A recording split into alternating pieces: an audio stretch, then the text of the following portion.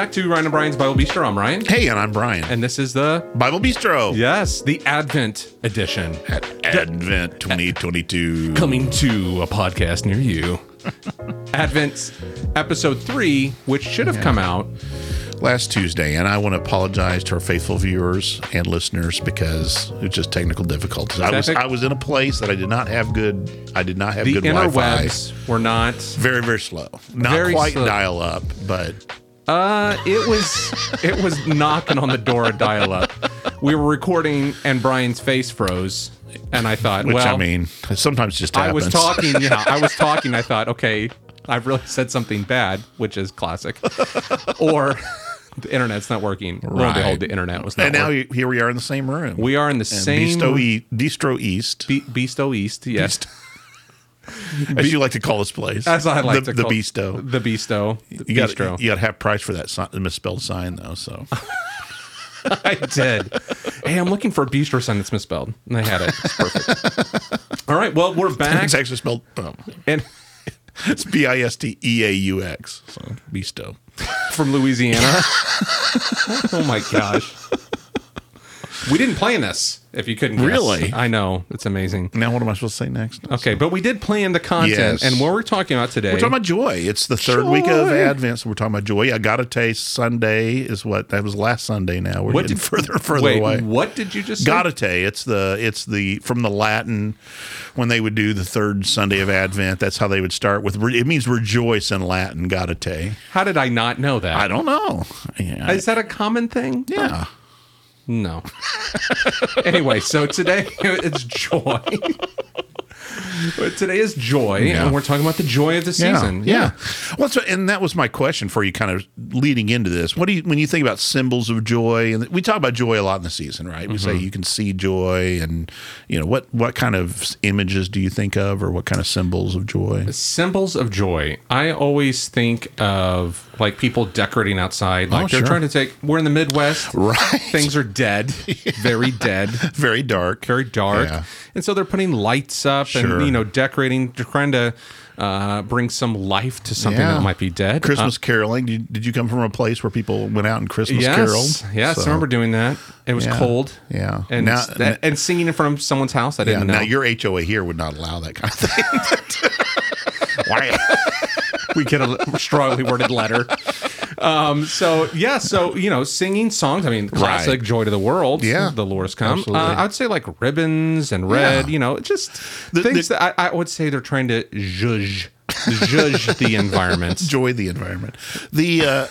That, and it is. It's a joyful season. I think little kids, commercials always have these little kids all kind of excited about the coming of Christmas and those kind of things. So, and here's the only thing I'll say is when we think about joy in that way, it's kind of an external expression of happiness, that kind of thing, which is not a bad thing. I mean, I'm all for that. But I think biblically, when we begin to look at joy, and I'll tell you, joy is all over the Christmas story, especially the Advent part of it, leading up to the birth of Jesus. You see joy a lot, and it doesn't necessarily correlate with everything being externally great, everything being the way that it should be.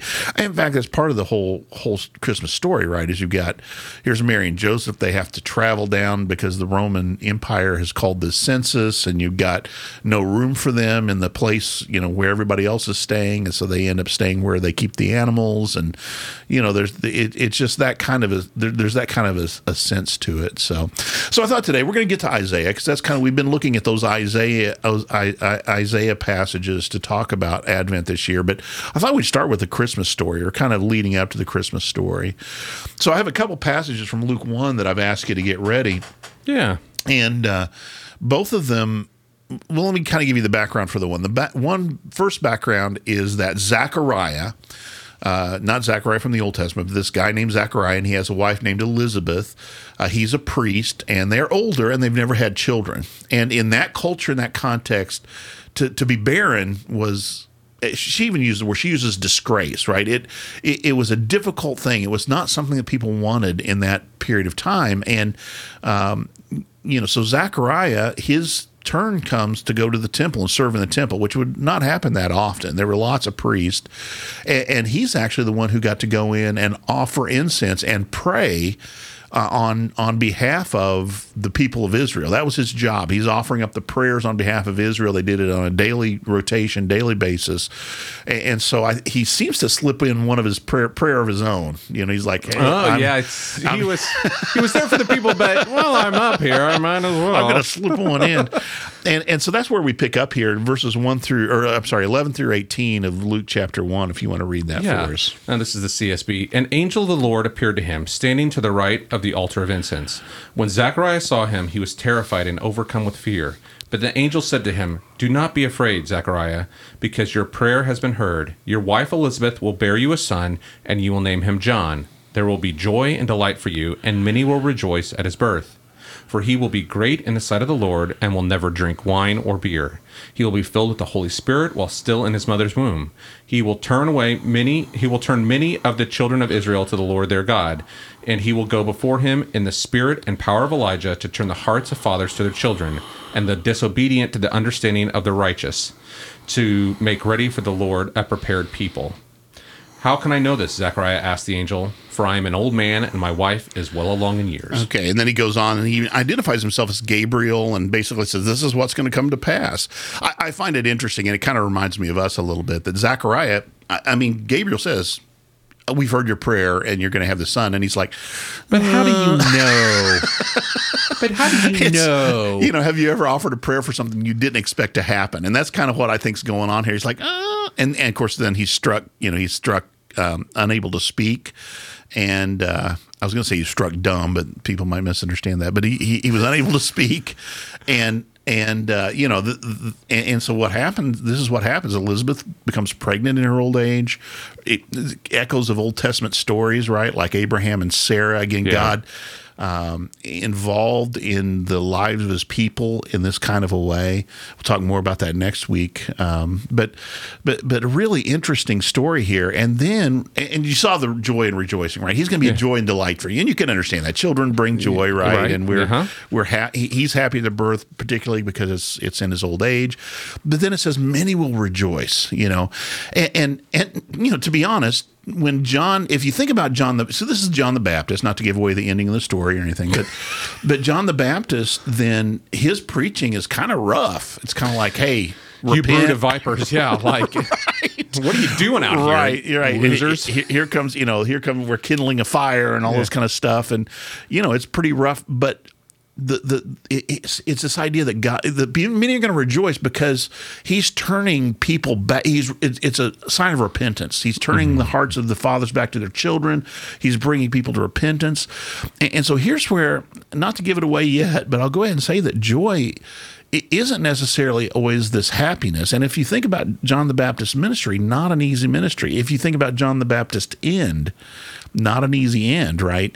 And joy, though, is found, I think, in recognizing our place within God's plan is the big part of what's going on here. So then we have Elizabeth and Mary, who is, Mary from Christmas, that Mary. I love your description. Not talking in the Old Testament. Yeah. Anyway. Not some other Mary, not. Anyway, so this Mary, she's a cousin of Elizabeth. She comes to visit her when Elizabeth is about 6 months along. So she's in her, what is that, second trimester? I don't know. But I guess doing the math, that makes sense. Yes. But then Mary comes along, and listen for this. This is later in chapter 1 of Luke 1, 39 through 44. So go ahead and read this for us. "In those days, Mary set out and hurried to a town in the hill country of Judea, where she entered Zachariah's house and greeted Elizabeth. When Elizabeth heard Mary's greeting, the baby leapt inside her, and Elizabeth was filled with the Holy Spirit. Then she exclaimed with a loud cry, 'Blessed are you among women, and your child will be blessed. How could this happen to me, that the mother of my Lord should come to me? For you see, when the sound of your greeting reached my ears, the baby leaped for joy inside me. Blessed is she who has believed that the Lord would fulfill what he has spoken to her.'" By the Holy Spirit, it's interesting. So the idea is Elizabeth here is kind of prophesying. Well, not kind of. She's prophesying, and prophesy a little prophecy. Yeah. And so what she says is that John the Baptist response to hearing the voice of Mary as she's carrying Jesus is joy. He leapt for joy within me. And it's interesting. It to me, lots of interesting things here. But here are these two unborn children responding to each other that are God's chosen ones for this very specific time in history that's going to be a turning point, right? The forerunner and the Messiah are coming finally. This in Advent season. Remember, we're waiting, and this is what we're waiting for, the coming of the Messiah. And so here is these events again, angels everywhere in this story, right? And I keep thinking about when John Weatherly was with us, give us some background for Luke, and he says, it's a musical, right? We get all these songs. Yes. Mary then turns around and sings a song, right. And it's an interesting story, but it's kind of that joy-filled thing. And here is an unborn child, interestingly, responding with joy to this Messiah. His purpose, and he's very clear about this later. I think about John 3, for example, where he says, I'm not the Messiah. I was sent to go before and to prepare the way, right? I'm not the Messiah, but he is the one. I must become less, in fact, is the famous line there from John, and as he becomes greater. And so it's his joy, I think, is found in being the one who God has chosen for this particular task. The scriptures talk about Jesus. I'm thinking about Hebrews chapter 12, where it says, for the joy set before him, Jesus endured the cross. Okay, now think about that. And here's my point. When you start looking at joy in the Bible, a lot of times it's side by side with hardship. Okay, right. But Jesus was fulfilling the purpose for which God had called him.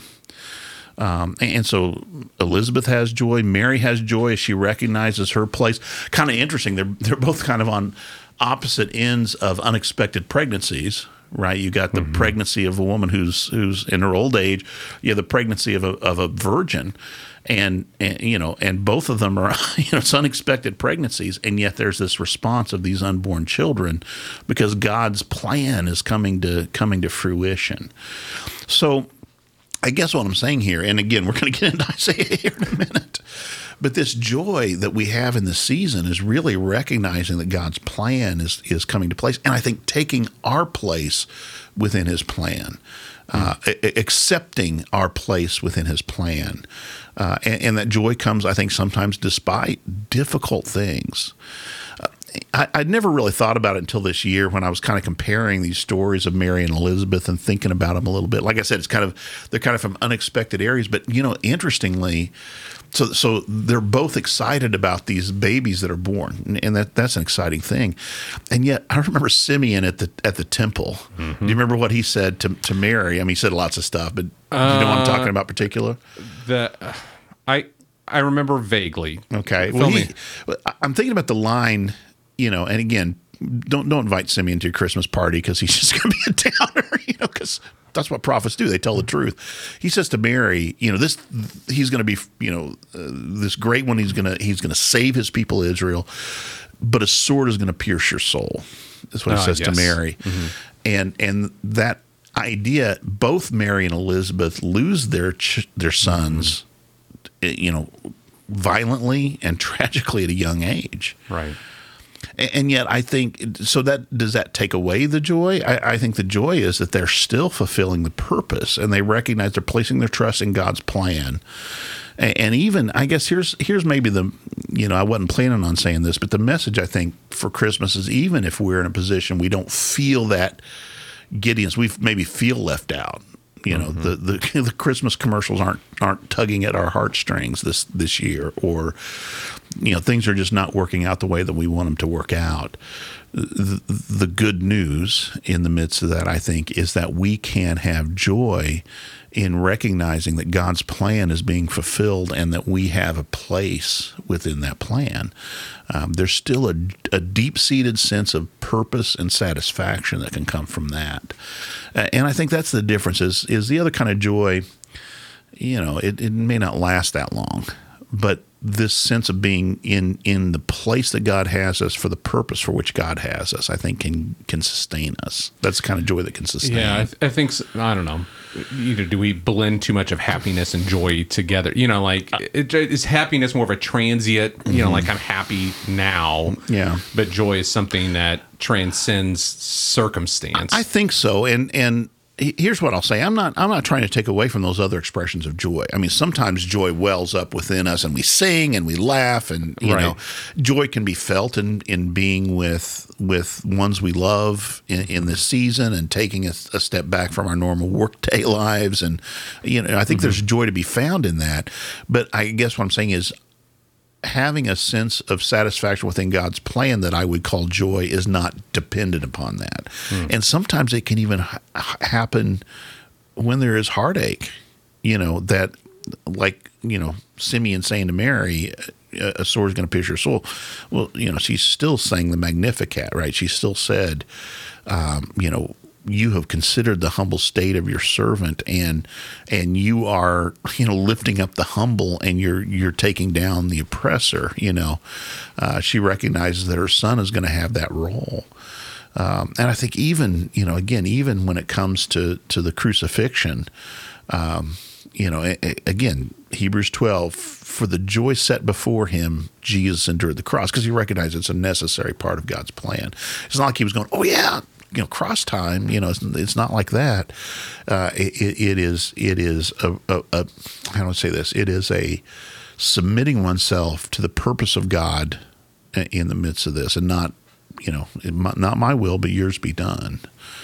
Is I think the image we have. So let's get to Isaiah. I know I've been talking. I've been sermonizing a bit too much. That's good. So Isaiah 35. Just read the first 2 verses here, and here's what I'll say: is we find an expression of joy. It's interesting here what Isaiah uses. Again, future. It's Advent. He's thinking about what is going to happen down the pike and down the road, and he uses these metaphors of the natural world to express this image of joy. So read that for us. The wilderness and the dry land will be glad. The desert will rejoice and blossom like a wildflower. It will blossom abundantly and will also rejoice with joy and singing. The glory of Lebanon will be given to it, the splendor of Carmel and Sharon. They will see the glory of the Lord, the splendor of our God. So you see some repeated words here. So there's the rejoicing. The wilderness is going to rejoice. It's going to shout for joy. It's going to sing for joy. So we have that repeated joy. We have the blossoming, right? And it's the idea that the desert is going to blossom. We're going to see this repeated a little bit later on in this chapter, but what is not expected, the dryness, and there again is what I'm saying, this idea of joy in the midst of sadness, this dryness, or this like Elizabeth, she's not expected to bear, right? And here she has a child. Sarah, it's the same thing. You might remember she laughs when she says, she said, "Am I going to have this?" And she uses the word there in the Hebrew. Am I going to use this? Am I going to have this joy that in my old age I'm going to have this child? Of course, the poor kid gets named Laughter, but Isaac. But that's that's that kind of idea. The unexpected place is going to flourish, and that's God's. And here it is, God's glory. God's glory is going to be seen. His splendor is the word, and that's what's going to accomplish this. So the desert here is talking about. You've traveled in Israel, so down the Negev, the south, near to the Dead Sea. It's well, the Dead Sea is dead. Yes. It changes, right? The terrain changes. You go from this lush, and you go down, literally down location. What am I saying? In a valley? Yeah, but I'm elevation. Elevation. That's the word I'm looking for. Sometimes forget words, but that's why I have you along. But no, it's for other reasons. Yeah. But as you go down, it gets hotter, it gets drier, more arid. And he uses some comparison. He says the glory of Lebanon will be given to the south. So Lebanon is where that's where all the cedars of Lebanon, right? All these big cedar trees grew, very lush landscape. Carmel, it's a mountain that's known for its lushness. Sharon is a place that's known for flowers, and so all this stuff. This lushness is going to be given to the desert, and it's going to receive this glory in an unexpected kind of way. And it's because of the glory of God. So the desert can be made like the most beautiful, fertile parts of the land. And that's what that newness is kind of what we see. That's the story of Christmas, right? This barrenness being made bountiful or blossoming, and that's, I think, what it says for us. I was thinking, when John says in John chapter 1 verse 14, it's God's glory that brings this newness, this new life, and that's what he says when he talks about. Of course, John doesn't talk about the birth story in the way that we think about in the Peanuts kind of way, like Luke chapter 2, Charlie Brown. Yes. But he talks about the incarnation, that God became flesh and made his dwelling among us. And then in 1:14, the Word took on flesh is what he says. 1:14 says, we beheld his glory. Right, glories of the only begotten in the Father's side, and so that glory that you see in Jesus is what brings this flourishing, I suppose I would say. Next two verses, if you read verses 3 and 4, again, back in Isaiah 35, this is also, not only is the desert going to be transformed, but God's people are going to be transformed. So again, Isaiah is writing to these people who are kind of concerned they're no longer in this powerful nation. They're now surrounded by these other superpowers. So listen to what it says there. Strengthen the weak hands, steady the shaking knees. Say to the cowardly, be strong, do not fear. Here is your God, vengeance is coming. God's retribution is coming. He will save you. So no longer do they have to be afraid, but they instead will be transformed to be courageous people. They'll be people who are able to stand up and to do what's right. We're going to talk about rightness here in just a minute. They're going to have the courage and strength to accomplish God's purpose. So again, think about it. The joy comes from being within God's plan and being called according to his purpose.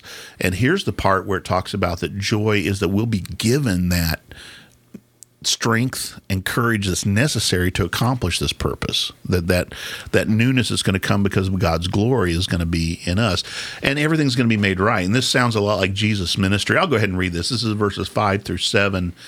Then the eyes of the blind will be opened. The ears of the deaf will be unstopped. Then the lame will leap like a deer, and the mute tongue shout for joy. You see that those expressions of joy again from those who have not been able to speak, and of course it literally happens with Zechariah, right? When John's born, then he's able to speak.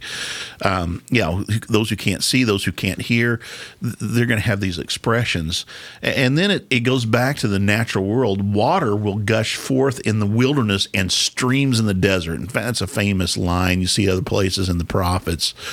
So in desert places, there's going to be this luxury.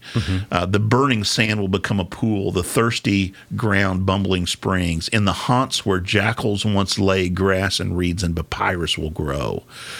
So that's the idea that things are going to be made right, that when Messiah comes, then, these diseases and these infirmities are going to be taken away. And then a way is going to be provided, which we've talked about this before, I think. I can't remember what episode we were in.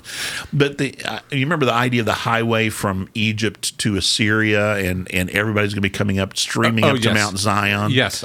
So that's the kind of an idea here. Go ahead and read the end of this, 8 through 10 of chapter 35. A road will be there and a way. It will be called the Holy Way. The unclean will not travel on it, but it will be for the one who walks the path. Fools will not wander on it. There will be no lion there, and no vicious beast will go up on it. They will not be found there, but the redeemed will walk on it, and the redeemed of the Lord will return and come to Zion with singing, crowned with unending joy. Joy and gladness will overtake them, and sorrow and sighing will flee. So a couple of things I'll mention here. Jesus talks about this narrow road, right? And this is kind of the way we can think about this path. It's a way to get to the mountain of mountain of the Lord, I should say. This mountain where God lives, to have intimacy, to have relationship with Him.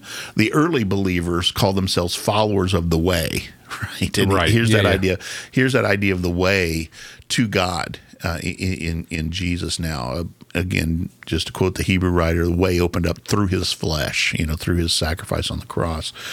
So so that idea that this will be a way for the redeemed to walk, and all those, no fool, we're not going to have any fools on our highway, right? It's only going to be for the redeemed. That's where the redeemed are going to walk, and so that transformation that takes place in God's people, then that becomes a way for them to be drawn near to God. And you see the joy; they're going to come in with everlasting joy. They're going to be singing.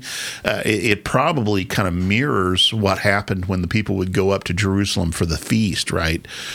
They'd have these songs that they would sing together, and it would be a joyful time, and that's the way he's imagining, and is true about the age to come when the Messiah comes. It's going to be this time of joy, and that's what we're talking about. So, joy, just to kind of end my part, and then we can talk about it some more if you want. I think is characterized by transformation. It's characterized by change. We'll talk about that more next week, maybe, but. The deserts aren't going to be the way that they were previously. The deserts are going to be transformed into lush, blossoming, places. And the people aren't going to be the weak need is literally, kind of their knees are knocking together and all those kind of things. But they're going to be transformed to truly be people who are able to carry out God's plan and God's purpose. And then, the joy comes when God's purpose and mission is fulfilled, when we see that taking place. So, yeah, I mean, so would you say like joy then, how you talked about at the beginning, like sometimes comes in a time of not greatness? I think so. I think even the transformation. So should we tie that joy comes to transformation is that the bad that is happening there will be transformed? Yeah, let me give you a couple of examples. So bad will be transformed, yes, or we will be transformed to be able to transcend it. Yeah, right. It will be used for God's purpose. So that's the thing, both with John the Baptist and Jesus. Their deaths were not in vain. Mm-hmm. And that's the joy? That the deaths were not in vain? I think so. They accomplished the purpose of God, right? Mm-hmm. So I'm going to give you a couple of joy passages, just since you're asked. I wasn't planning on doing this. But James says, consider it pure joy, brothers and sisters, when what? When you face trials of many kinds, yes. Right? Mm-hmm. And you're like, wait, joy in trials? What can that mean? But basically what he's saying there is that the trials that you're undergoing show that you're in God's purpose, right? You're in God's plan. It's not always the easy way. And so I think that's what it comes down to, that the joy is staying the course in the midst of this with the expectation that things will be vindicated, because that's what things are going to be vindicated, right? And there's going to be just things are going to be just. Righteousness is going to come, the way of righteousness, no longer any fools on the road. Imagine that, no fools on the road. Yeah. It's hard at Christmas time. Well, you've defined it this way, and I'm trying to think about this. Like, how do we inhabit, the joy that we have in Christ? Like, what does that look like in our lives? Mm-hmm. I don't know. I'm just trying to process that, where it's this transformation and it's it's like, well, can I have joy without suffering? Well, I mean, I think you can, but I would say suffering often accompanies it, just because we still inhabit, as we often talk about, a broken world. Mm-hmm. This is the question when we talk about Revelation. This is the question that they were having for John. Now, wait a minute. If all this stuff you said about Jesus' victory is on the cross is true, and you've been preaching that, John, over and over again, if that's true, why is all this stuff happening to us? And that's where we get all of these explanations that the victory's been won, but we're still in the midst of this the final battle, so to speak. So how should we think about joy then this season? Like, I think joy in the season. Well, I think it's appreciating the place that God has for us, taking our part in God's plan, right? Mm-hmm. Recognizing those who've come before us, like Elizabeth and like Mary and like John the Baptist and like Jesus, who humbly submitted themselves to God's plan. And that's the amazing thing about Mary in this season, right? She says, if this is what you want from your servant, then this is where I am, it's taking our part within this story, inhabiting the Christmas story, if you will, and recognizing that both what John the Baptist and ultimately what Jesus did allows us to be in this place. The promise of, like you said, transformation, becoming truly God's people, working for the flourishing of even the desert places, right? And that's what we do. So joy comes, I think, when we see the advancement, if we wanted to say the kingdom of God, if we want to see the advancement of God's work and the story of Jesus being promoted and told further, that's where joy is. Your toys are going to break, right? I mean, yeah. And I said this, not to repeat this, it was in the sermon Sunday. I said, Christmas divinity fudge tastes good for a moment, but you can't make a steady diet of it, right? Yeah. You can't be sustained on that. You need some meat and potatoes, right? You need something that's going to give you more nourishment. And that's kind of, I guess, the way I would look at this deeper sense of satisfaction in being in the place that God has us and with the strength and courage that God has given us. That's where I think that's the kind of long-term joy that can sustain us, as opposed to, I'm thinking about, we were talking about Christmas movies, Buddy the Elf. Oh, yeah. In Elf, right? The name of the movie. He's eating sugar all the time, right? Because spaghetti with sugar and syrup and it's Christmas, right? Yeah. And that's what you eat at Christmas. But man, you feel like crud the next day, right? Yeah. Oh, yeah. And you step on the scale, and you're like, holy cow! Literally, my body did not respond positively to this. But it does. It gives you quick energy, right? And it gives you that kind of buzz, sugar can, right? But you can't live on it, and that's, I guess that's what I'm saying is the difference between. I'm not trying to be a Scrooge. Right? It's not just the joy to see, but and those, like I said, those expressions are great when they happen, right? But what really sustains us is knowing that we're within the place that God has us, and we take. Like Mary is our example in this. We humbly take our place within God's plan, whatever that is for us, even if it means a sword sometimes will pierce our soul, right? So even if Christmas doesn't, if this season doesn't look like what you'd hoped it would look like, right? But there can still be joy. Yeah, I think that's right. I mean, if the desert can blossom, then that's the idea. If there's streams in the desert, that's what we're looking for. That's what we trust in. That's the Advent. I always say Advent is both God's people in the Old Testament looking forward to the coming of the Messiah, and it's God's New Testament people looking forward to the return. Mm-hmm. So we trust and we know that we do what we can within the plan and the purpose and the strength and the courage that He's given us to promote the kingdom of God here, and we look forward to the time when all will be made right. Yeah. Well, it's a great message for us. I hope so. Yeah. Yes, it was good. Well, again, as we kind of go through Advent, and we've talked about this, you said this before, Advent starts in the dark. Darkness. Mm-hmm. Yeah. And just like the Old Testament, people in the Old Testament are living in a dark time. They're waiting for this Messiah. Yeah. And that Advent is not just about celebration of Jesus' birth right there, but that we are a people living... We have the Holy Spirit, but living in darkness, waiting for the return of Christ again. We still live in a broken world, and here's our challenge in a way. Paul would say how blessed we are in this age because we've seen Him. We know this part of the story, but I think our challenge is not to allow the darkness to overcome us. In the sense that we still see that, like I said, the people that Book of Revelation is written for, we become impatient. How long, O Lord? So you're going to deal with all this stuff, avenge our blood, and we're we can. I think our temptation is to get bogged down in the brokenness of the world, and I've seen friends and fellow ministers in the past few years that have really gotten bogged down in all that. And I think when we do that, we forget that the victory has been won. And that I think, again, the joy comes in recognizing our part within that plan. Sometimes we want that giddy feeling, right?